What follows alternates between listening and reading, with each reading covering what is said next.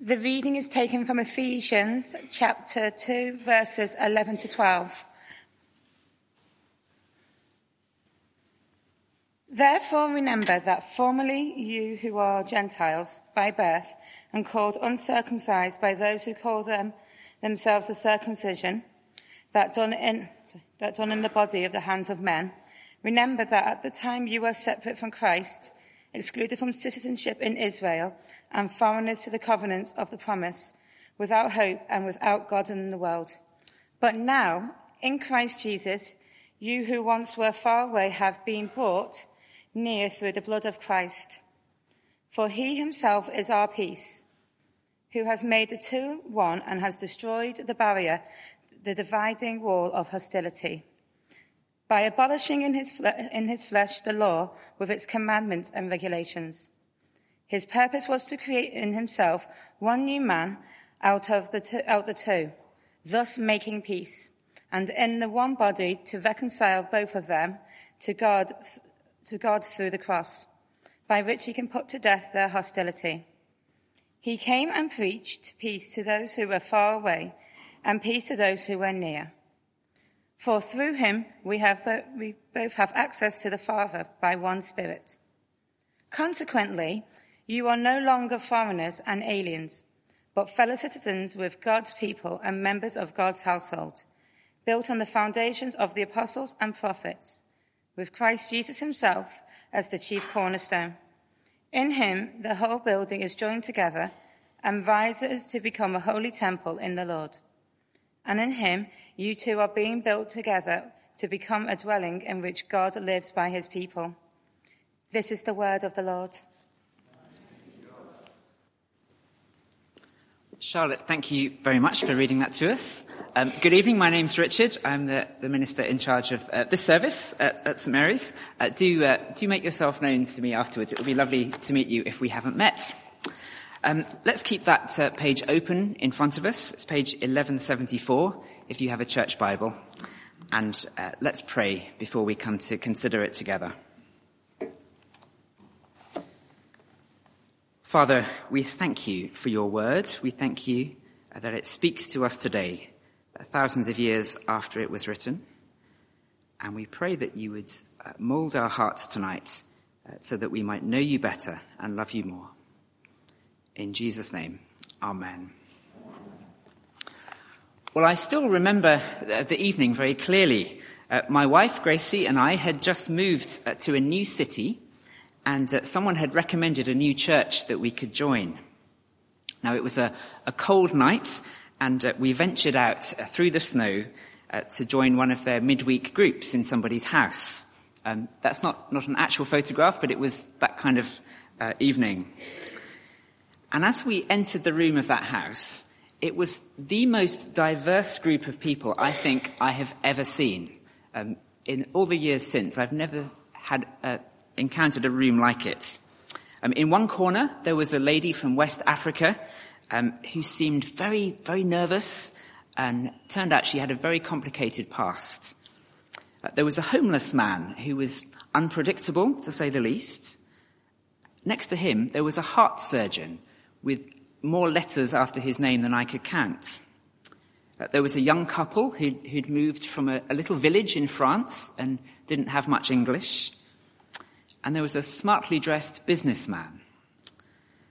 Now, we'd only been Christians ourselves for a couple of years at that point, and our limited experience of church was hanging out with other students. Well, you can imagine this was quite a shock to go into a room with people so different. What on earth were we going to talk about? Well, I wonder, what is your experience of church life? Maybe you're new to us here at St Mary's. I hope you've been warmly welcomed. But do you feel that you have much in common with everyone else here? Are there certain cultural or even language barriers that you're trying to cross? Perhaps you've been here for a while.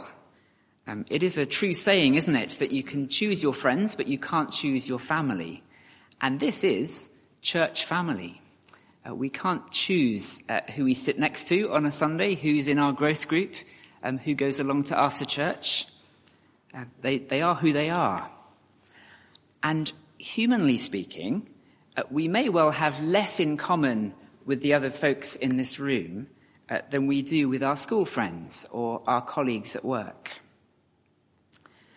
But in our Bible passage tonight from Paul's letter to the Ephesians, we're given a command which I think we all need to hear.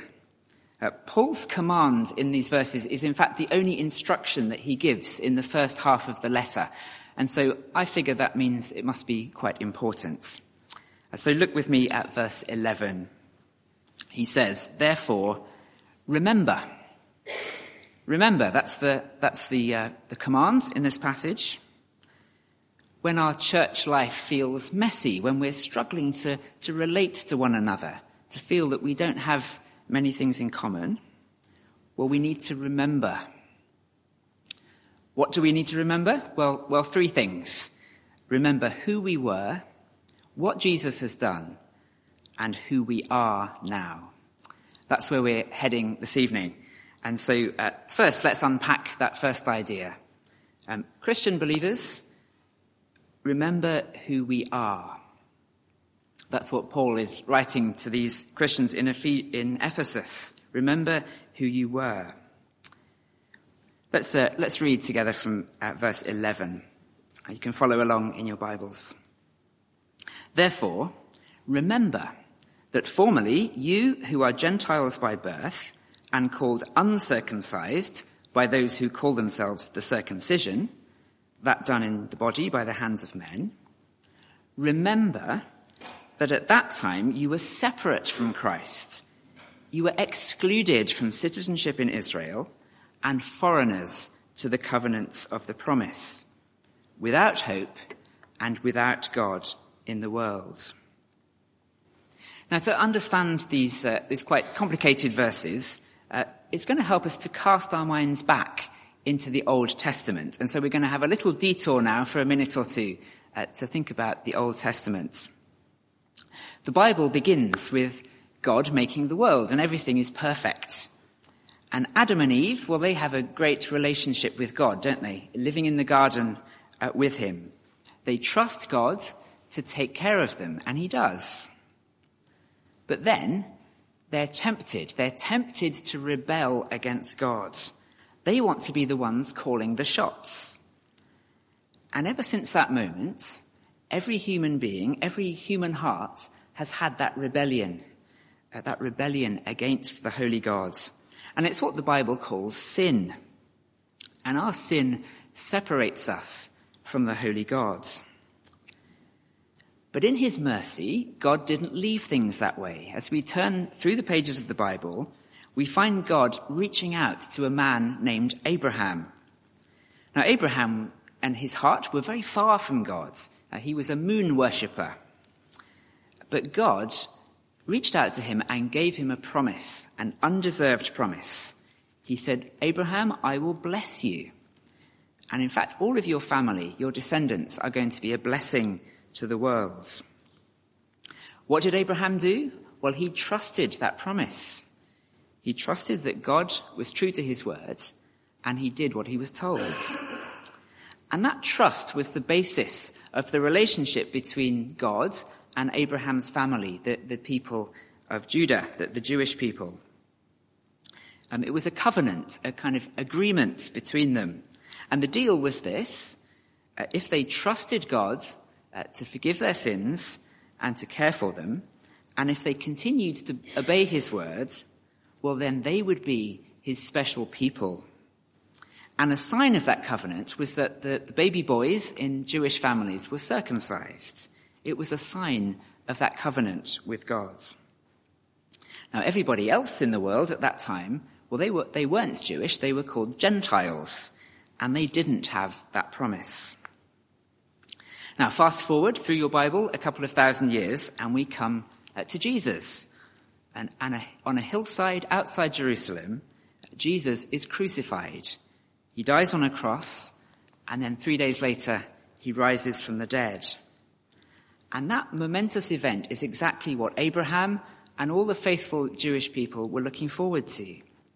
They trusted that God would forgive them, and this is how he did it. Jesus, the divine Son of God, came down from heaven into our rebellious world, and he died in our place. He took on himself the penalty that sin deserves. And so now whoever puts their trust in Jesus doesn't face that separation from God, but is restored, brought back into a close relationship with God, which will last forever.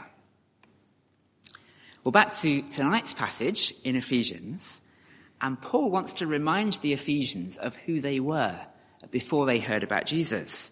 So he says, remember that at that time you were separate from Christ and excluded from citizenship in Israel. Do you see what he's saying? It's a kind of double separation. They weren't part of the covenant. They didn't have those promises that the Jewish people did. And also they didn't know about Jesus. They didn't have Jesus Christ, the one who alone forgives sins. It was a double separation. Now I imagine that sense of separation will be very familiar to some of us, and particularly those from the asylum centre in Maidenhead, separated from their homeland and separated from this country too, until a visa comes through, the visa that they're hoping for. But terrible as that kind of separation is, well, it is in fact far worse to be separated from God and from the people of God. That's what the Bible says. To be separated from God is a truly terrible thing. And that's why, at the end of verse 12, Paul says, Ephesian Christians, you were without hope and without God in the world. In the Bible, the word hope means something slightly different from how we use it today. It means a certain thing that you know is going to happen. And so for Christians, the hope of heaven is a certain hope. We know for sure, because Jesus rose from the dead, that when we trust him, we will go with him. But the Ephesians, well, they had no such hope, did they? They worshipped a god called Artemis. Artemis had a big temple up at the top of the hill in Ephesus. But worshipping Artemis was basically a lottery. Artemis could send you good health or illness, just depending on how she was feeling that morning. It really was a lottery. I guess it was like people today who say, I hope the universe will be kind to me today. It's uncertain. The Ephesians had no hope, and they were without God in the world. They didn't know the loving presence of God with them day by day through the ups and downs of life. They faced life on their own. And so I imagine, like people today, they just kept themselves busy. They tried not to think about those big questions of life. They worked hard in the office all day long. They went out in the evening for a glass of Ephesian wine. Maybe they put the TV on to watch the gladiators on Sky Sports. It was hopeless. They had no hope, and they were without God in the world. Now, I realize you may be here this evening, and you're actually in the same boat as those Ephesians were. Life feels okay, but you don't have that certain hope that I'm talking about. Maybe you're taking the risk that God doesn't exist, or if he does, that he doesn't mind the fact that you've been pushing him away all this time. Well, if that's you, you're very welcome here with us. I hope you feel welcome here. And I hope that these words from the Bible will be food for thought for you. Do come and chat with me or one of the welcome team afterwards. It would be lovely to hear your thoughts and to talk it through together. But if we are here and we are already Christians tonight, well, the command for us is the same as it was for the Ephesians. We need to remember who we were. We were separate from Christ. We were excluded. We were foreigners. Whatever gifts and qualifications we have, whatever nationality, whatever social class, we were without hope until Jesus came into our life. Remembering who we were should give us the humility that we need to relate well to one another. Remember who you were. Well, secondly, we need to remember what Jesus has done. He has reconciled us to God and to each other. And that's verses 13 to 17. Let's read on, shall we, from verse 13. But now. That's a great phrase, isn't it? There was a but now at the beginning of chapter 2 when we thought about the great but now, you are saved by grace. Well, here we have another but now. In Christ Jesus, you who once were far away have been brought near through the blood of Christ. For he himself is our peace, who has made the two into one and has destroyed the barrier, the dividing wall of hostility, by abolishing in his flesh the law with its commandments and regulations. Well, when Paul talks about the barrier in these verses, this dividing wall of hostility, well, he's talking about the tension that existed between the Jewish people and the Gentiles. It had gone on for centuries. The Jews had the laws and the customs that made them a separate people, a distinct people of God. And that sadly had the effect of keeping the Gentiles out. There was a wall between them. Now, some of us will be old enough to remember the Berlin Wall. Here's a photograph of the 1980s when it came down. The Berlin Wall was set up to divide the people of Berlin between the communist East and the capitalist West. And it divided families. It divided people in half. They were cut off from one another. But then, on the 9th of November 1989, a crowd surged onto the wall. They broke their way through one of the gates, jumped up onto the wall with hammers, and smashed the wall down. And it was a historic moment that brought those people back together. There are still many walls today, aren't there? There's that infamous wall on the southern border of the US with Mexico. There's the barrier of hostility between Ukraine and Russia, between the Palestinians and the Israelis. And even in our country, there are barriers, social barriers, economic barriers, class barriers. And our politicians struggle with this, don't they? They're helpless to break down these walls. But Jesus can. Jesus came to break down walls. Verse 15 continues. His purpose was to create in himself one new man out of the two, thus making peace, and in this one body to reconcile both of them to God through the cross. You see, just as there was a double separation, separated from God and separated from God's people, well, now we get a double reconciliation. Through Jesus and the blood shed on the cross, we are reconciled to God, restored to relationship with him, and we are reconciled to one another. Whether our background is Jewish or Gentile, whether we are French or English, any of the other hostilities that we see in our world, when we come into the church as believers, when we trust in Jesus, well, we are reconciled with each other. And that is a beautiful thing, isn't it? Only Jesus can do this. I imagine those diplomats at the United Nations are tearing their hair out at the moment, don't you? What can be done to bring peace in this troubled world? And our politicians in Britain have no idea how to deal with all of the different communities warring together. But Jesus can. And we see the result in the church. It was wonderful back in September. Perhaps you remember one evening in September, we gathered in this room, eating food and dancing and hearing music from all kinds of different countries, our Taste of All Nations evening. I mean, where else would you find people from Pakistan and India sharing a meal together with such happy faces? It was a lovely thing. Let's thank Jesus for reconciling us to one another. But let's also make sure that we don't put those walls back up again. in our friendships at church, are we somehow sticking with the people like us, the people that we know, or are we making an effort to get to know people who are different from us? Are we crossing boundaries as a church?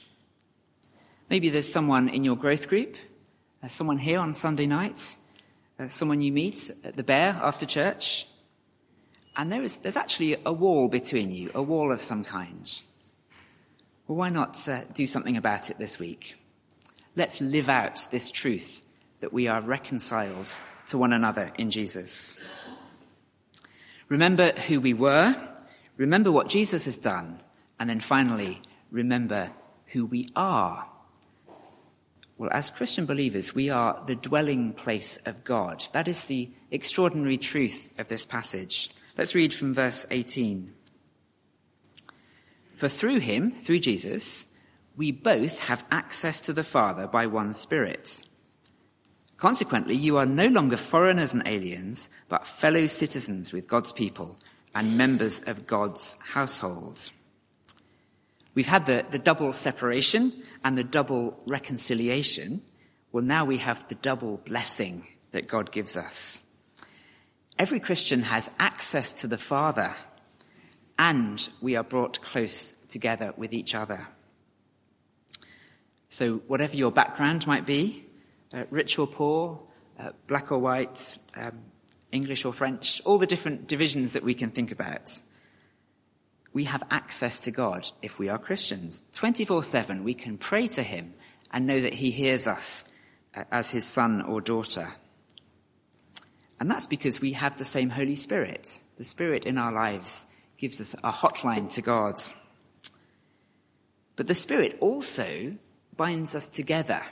We are the dwelling place of God, members of God's household together. That is a very profound connection, isn't it? We may speak different languages, we might have different personalities, different habits, but we are joined together by the Spirit. The other metaphor that Paul uses is in verse 20. He says that we're like a building. We're a building built on the foundation of the apostles and prophets, with Christ Jesus himself as the chief cornerstone. In him, the whole building is joined together and rises up to become a holy temple in the Lord. And in him, you too are being built together to become a dwelling in which God lives by his Spirit. I wonder, have you ever thought of coming to church like that? Have you ever thought of the 6:30 congregation in those terms? We look like a bunch of different people, don't we? But the truth is, we are housemates. We are in the same household of God. And we are bricks. We make up the same building. The foundation of our building is the apostles and prophets. And what Paul means by that is this book. That the apostles and the prophets who wrote the Bible, that is the foundation at the floor of our building. And that's incidentally why at St. Mary's we put so much importance on the Bible, because a building without solid foundations is in big trouble, isn't it? And our cornerstone, the stone that holds the whole building together, well, that's Jesus. What's this building for? Well, it's a temple. I think we have a picture there of the temple in Old Testament times. This was the place where God came to dwell with the people of Israel, the place where he could meet them and they could pray to him and know that he heard them.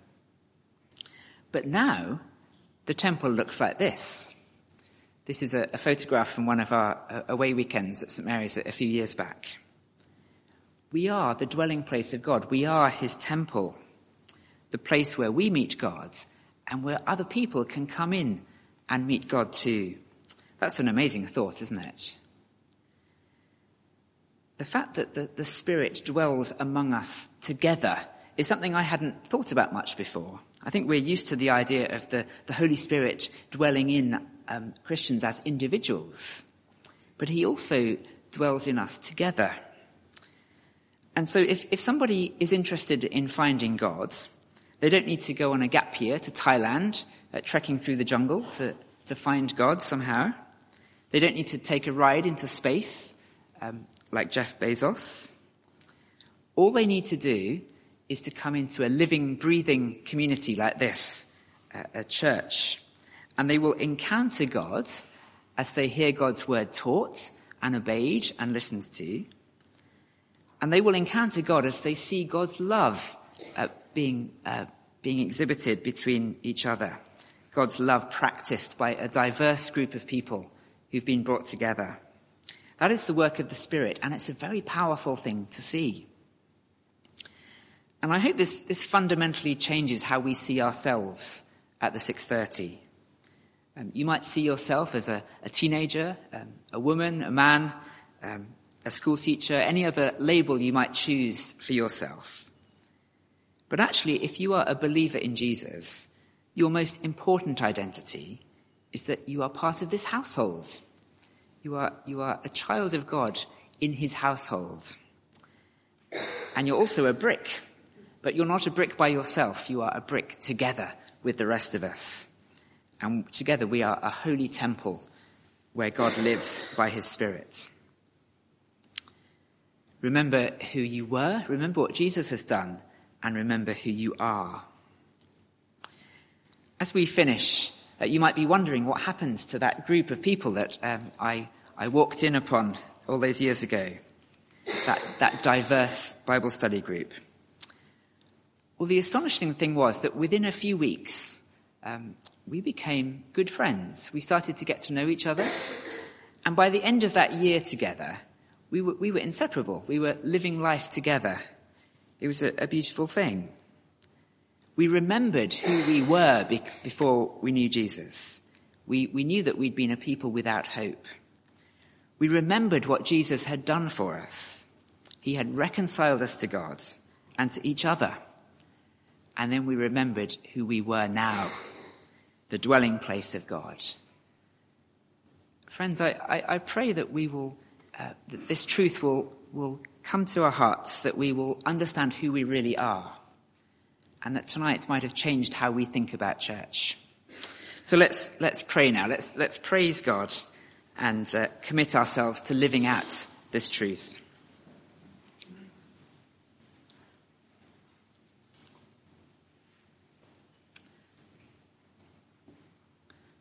Our Father, we thank you for the wonderful truths that we're learning in our journey through this letter to the Ephesians. And we thank you for the Lord Jesus, who not only saves each believer, but brings us together to become a holy temple. As we live our lives together as the 6:30 congregation, please help us to relate to one another in a way that honours this truth. And may others who come into our midst recognise the Spirit at work among us and see that we are the dwelling place of God and want to be part of it. And we ask all this in the precious and wonderful name of Jesus. Amen.